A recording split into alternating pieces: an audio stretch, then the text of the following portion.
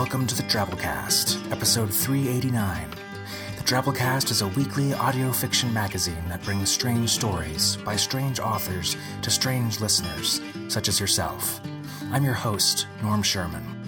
Great story for y'all this week called Night of the Living POTUS by Adam-Troy Castro. Adam's an American science fiction, fantasy, and horror writer living in Florida. He has more than 80 stories to his credit and has been nominated for numerous awards, including the Hugo, Nebula, and Stoker. These stories include 4 Spider-Man novels, including the Sinister Six trilogy. In 2009, Castro won the Philip K. Dick Award for his novel Emissaries from the Dead. Castro's fiction has been nominated for 8 Nebulas and 2 Hugos. So without further ado, we bring you Night of the Living POTUS by Adam-Troy Castro.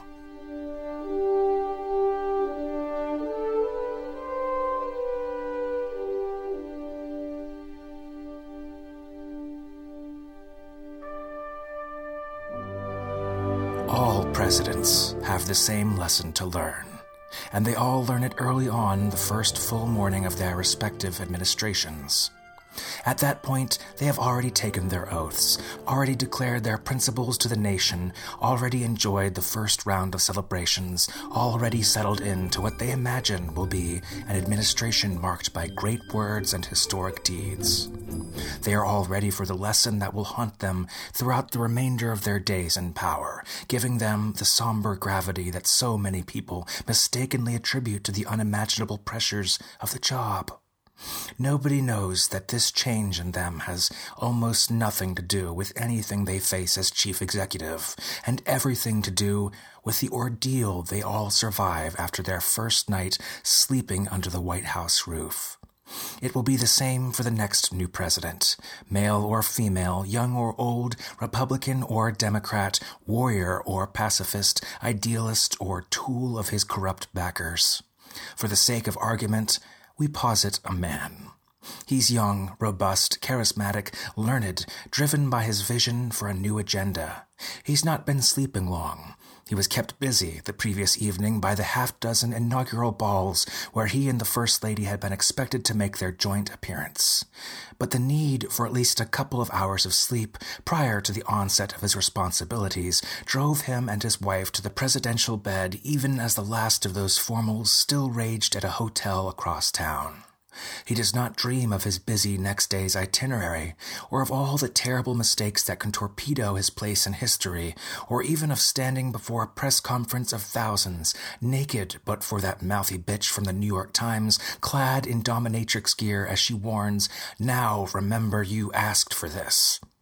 For this night, at least, he's accomplished all of his waking dreams and has no room for sleeping ones.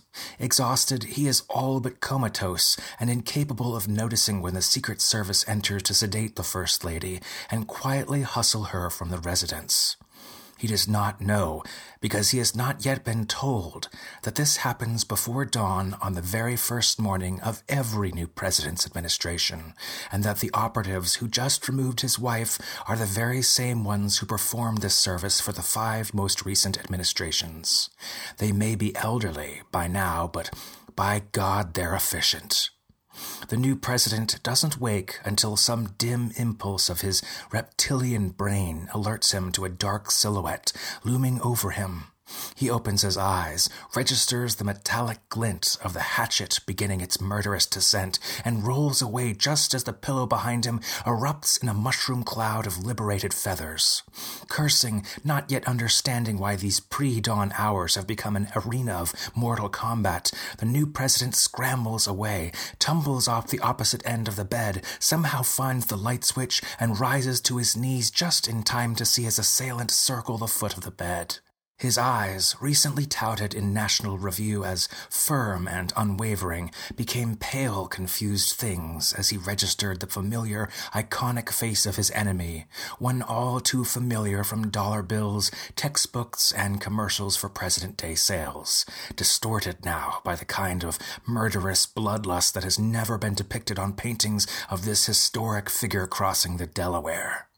This is not an imposter, nor an actor, not a crazed assassin with a founding father fetish. This is the real George Washington, down to the wise eyes and lipless mouth, miraculously returned to life in a murderous frenzy. He's wearing a blue waistcoat and white leggings, an expression of undying hatred, and that is all the new president has time to register before he has to scuttle across the floor in his pajamas, screaming for the Secret Service. The Secret Service does not answer his cries for help. When it comes to this important part of every president's first day, they never do. But they do watch on their monitors, and they do nod with approval as the new president uses a lamp snatched off the nightstand to block the next slash from Washington's hatchet. They observe the resourcefulness with which the new president parries another slash, still screaming for the help that they are duty-bound to withhold. They admire this president for rising to the challenge right away, in a manner that so many others have not. That big bully of a Texan, for instance, the one so talented at picking up little dogs by the ears, had whimpered like a girl at this point. The peanut farmer had soiled himself. W had misunderstood the situation completely, imagining himself under attack by the man on the oatmeal box. But the new president is a genuine profile in courage. He stands his ground and he parries another attack, and though the next hammering blow almost knocks him over, he not only manages to regain his fair and balanced position, but also presses his advantage, driving the lamp into Washington's forehead with a crunch loud enough to be heard in Baltimore. Washington drops the hatchet, staggers backward, and collapses onto the new president's bed, adding to it the long list of places where he slept. Heart pounding, the new president staggers over to the bed and stares down at the remains of a face he knows all well as his own. He touches his attacker's cheek with an index finger, expecting to find a mask of some kind, but no, it's flesh all right. Once again, he tries to persuade himself that this is just an assassin who merely happens to look like George Washington, but the vivid reality of the moment argues against that interpretation. It is George Washington. That's when he notices that the First Lady is missing. He's not a romantic man, this new president. He does not love his wife in any goopily adolescent manner, and at this moment cannot recall the last time he told her he loved her. But he has grown used to her presence, and he does count on her guidance in this rarefied enterprise their shared lives have become. The prospect of her trapped somewhere in this legendary house, fighting for her life against perhaps a murderous Martha Washington, fills him with the kind of dread no threat to his own life can muster. He cries out her name and races to the door, which of course is sealed and will not be opened for him, no matter how furiously he demands to know the meaning of this.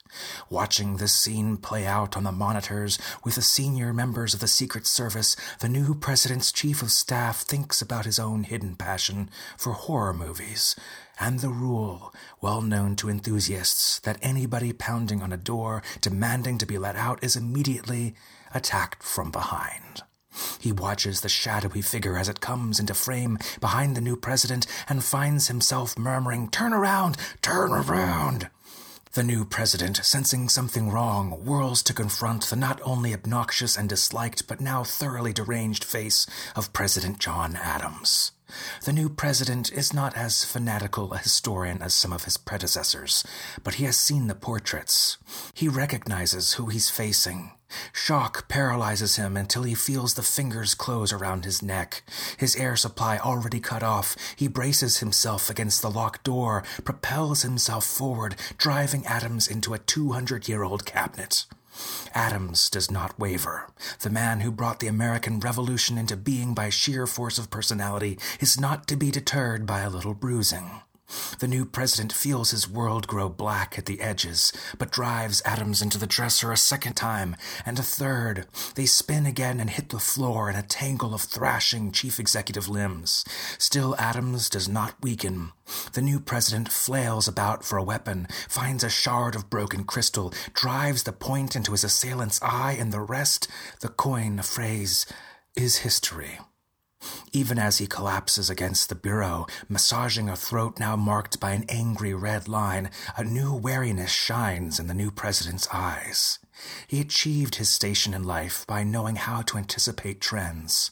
He can prognosticate the further course of his morning without any recourse to pollsters or focus groups or even paid special counsel. He knows who's coming next. And indeed, here comes Thomas Jefferson, the architect of Monticello, the composer of the Declaration of Independence, and the impregnator of Sally Hemings, perhaps the most articulate man to ever hold the venerable title of president, now reduced to a guttural howl as he advances on the current office holder, wielding his quill pen like a stiletto. Jefferson is a product of the age of reason, and the new president tries to reason with him in kind, certain that these hostilities can be avoided by a few rounds of calm and measured negotiation. But Jefferson's advance is as resolute as his prose was pellucid, and he doesn't even slow as he jabs the implement at the new president's heart. The new president retreats to his right, as so many new presidents are apt to, yowling as the quill rips a gash in his upper bicep. Retreating, also as in the manner of so many new presidents before him, he backs against the wall and finds himself whimpering as the implement that forged nations makes fresh edits to his shoulders, forearms, and cheek. Only when Jefferson draws back with a flourish only possible for one so accomplished at penmanship does the new president finally react to the clear and present danger and counterattack with a body slam that drives the pride of Virginia back, halfway across the room, back onto the bed. Jefferson howls. The new president rips the quill from the great man's hand and drives it screaming into the great man's neck. But that is not the end of it either. The next few hours continue in precisely that vein, all but a few of the invaders, in accordance with their respective marks on history, as unmemorable as assailants as they were as presidents. Indeed, the new president experiences more than a little difficulty just identifying some of these figures by sight. Only a few stand out from the pack, and they're not always the most dangerous.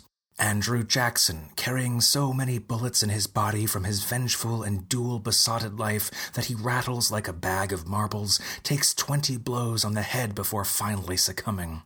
William Henry Harrison advances only halfway across the bedroom before wheezing, coughing, and then falling flat on his face dead. James Buchanan fights like a girl. Abraham Lincoln, who splits rails as a youth, is a deadly combatant indeed, his woodsman's axe extending the already prodigious reach of his arms. Grover Cleveland, the only president to serve 2 non-consecutive terms, follows the paradigm set down by most cinematic mad slashers by rising from the statesman-strewn floor, not dead after all, following the brief and ineffective interim of an assault by Benjamin Harrison. By the time the assailants begin to include figures from the 20th century, the new president is gasping, his pajamas in tatters, his skin marred by a dozen serious injuries. He needs all the strength his exhausted body can muster, because these newcomers are among the most dangerous. Sportsman, soldier, and avid hunter Theodore Roosevelt is almost impossible to defeat. The new president shatters almost every valuable antique in the room just to take him down, and even then needs to reduce his own fingers to hamburger, just prying the man's jaws from his ankle. The obese William Howard Taft, though slow-moving and short of breath, is almost as formidable, in part because he almost crushes the new president to death with the weight of his own body, in part because the new president, by now wielding the sword of Ulysses S. Grant, inflicts 6 or 7 gaping wounds without once penetrating deep enough to nick any of the man's vital organs. That battle doesn't end until the new president musters the last of his fading strength to force the fat man into the bathtub, which Taft has historically been unable to escape. Wedged in tight, rippling with enraged avoid-a-pro, Taft can only grope with hands like sausages as the new president fills the tub with water and fries the bastard with a casual toss of the First Lady's hairdryer. Calvin Coolidge turns out to have some stuff. He's not as tough as some of the others, but he remains spookily silent, never emitting so much as a grunt as he pursues his dark agenda. Standing over his mangled body, the new president feels certain that he's just dispatched the deadliest of the creatures he'll have to face before the likes of Kennedy and Nixon, but he's wrong. No, the worst foe yet, the most deceptively powerful, turns out to be Franklin Delano Roosevelt, who emerges crawling out from under the bed, his withered and nigh useless legs not nearly as decisive a factor as the compensating overdeveloped musculature of his arms. Almost falling to the man's first attack due to overconfidence, when he cannot escape Roosevelt's powerful grip, the new president squirms free, regains his feet, and enjoys a few relatively easy minutes just strolling out of the New Dealer's way.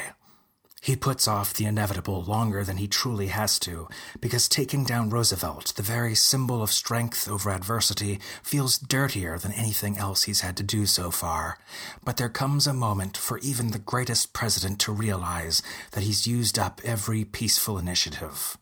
He shakes his head sadly, goes to the closet, and gets his golf clubs.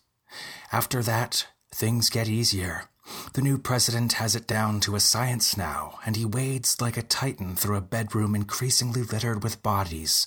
He resists a total descent into hysteria by constantly reminding himself that history itself limits the number of attackers remaining. Taking out Kennedy means gaining the height advantage and striking him from behind. Johnson resigns midway through the fight. Nixon is a squirmy, shifty-eyed bastard, a lot like a rabid ferret. He inflicts a number of savage, ravenous bites on the new president's leg before going down from a ceremonial plate to his skull. The new president feels giddy by now, shouts, "Normalize relations with this China, you asshole!"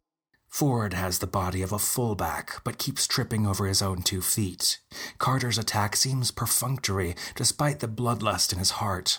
Reagan has the martial arts moves of a man who pretends toughness, but in truth learned all he knows from the movies. Bush the elder attempts the same moves as Reagan, but can't fake the conviction.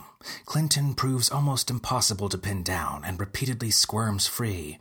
Bush the younger, clad not in the jacket and tie favored by so many of the others, but in a flight suit with a suspicious bulge in the crotch, steps back after landing a couple of early blows, smirks in imagined victory as he declares the fight over, and doesn't even seem to notice as the president puts him down like a dog.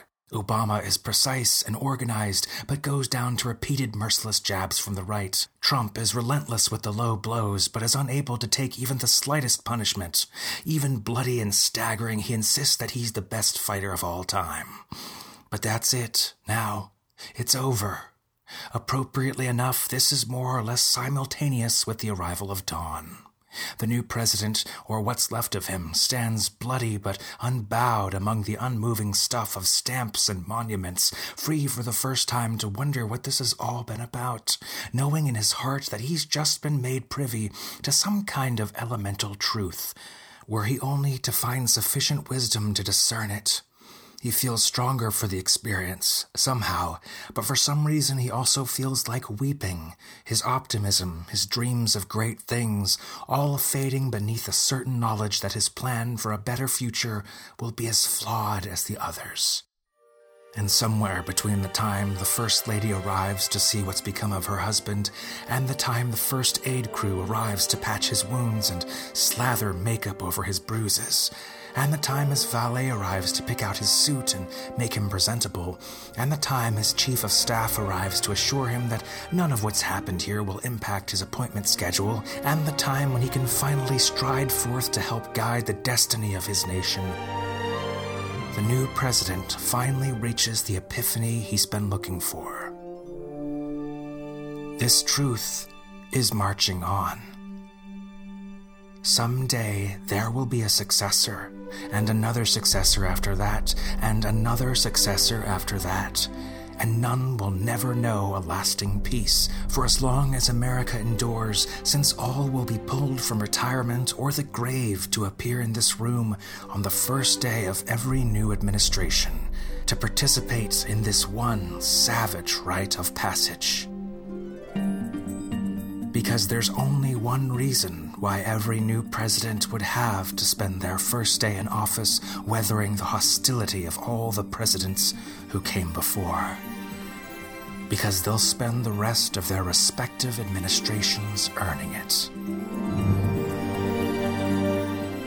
Looking gray and eminent now, in a way he never has before, the new president leaves his most important battlefield and heads toward the Oval Office, his footsteps echoing behind him. Not at all.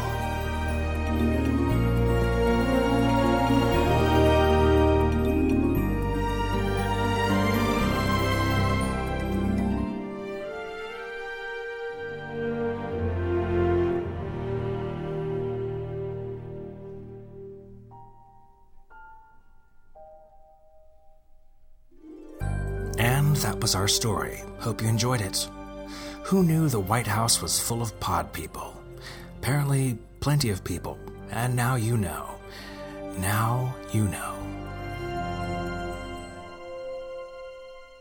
And here's something else you should know, by the way. The Drabblecast pre-order store is going on right now. Say you missed the Drabblecast Kickstarter and want to get some cool prize incentives that we had there. Say you were a part of the Kickstarter and want to get some extra cool stuff, like an awesome leather Drabblecast logo embossed keychain with a USB of all our episodes on it, or a Drabblecast zombie unicorn pin. You can still do that. Check out the Drabblecast pre-order store and get in there. Get you some cool swag while we still got bulk orders going on. You'll find a link in our show notes or by doing a search for Drabblecast Reborn pre-order on Google. See what we got for you. Special thanks to our episode artist this week, Tristan Tolhurst, who's awesome. Tristan's a Montreal-based painter, illustrator, sometimes writer, and lifelong monster enthusiast, specialist in horror, fantasy, many tentacled things. A graphic designer by day, he draws scary things by night.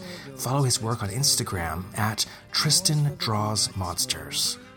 Our program today was brought to you by Bo Kyer, Zimmerman Bledsoe, Melissa Harvey, Tom Baker, Sandra Odell, Samantha Henderson, Jason Smith, Jen Fisher, and yours truly, Norm Sherman, reminding you, the truth is marching on. Glory, glory, hallelujah. Raised up in Kentucky in a cabin cold and bare, reading by the fireside, he got his larnin' there. Earned his keep by splitting logs, he grew so lean and strong, he could fight against the bully or could right a mighty wrong. Young Abe Lincoln loved all the people, oh, what a wondrous man was he. What a plain, what a humble man was he. Then he went to Springfield, started practicing the law. Folks began to know his name from Maine to Arkansas. But when the people called him into politics, he went, 'cause he had a date with destiny to be the president. Young Abe Lincoln loved all the people. Oh, what a wondrous man was he. And his name will remain in memory. Glory, glory, hallelujah.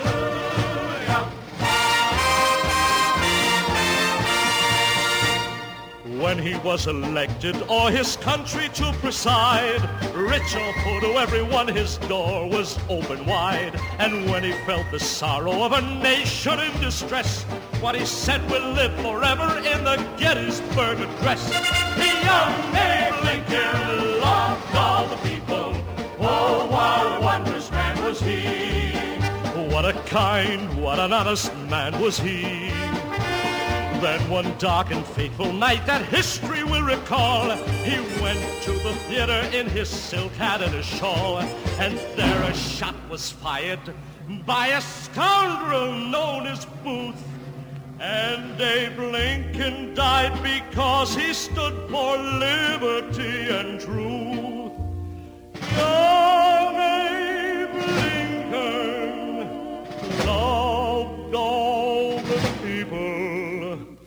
Oh, what a wondrous man was he. Gave his life so that people could be free. Down in Washington there stands a monument today. People come to honor him from near and far away. And though it's nigh a century that he's been dead and gone, his truth goes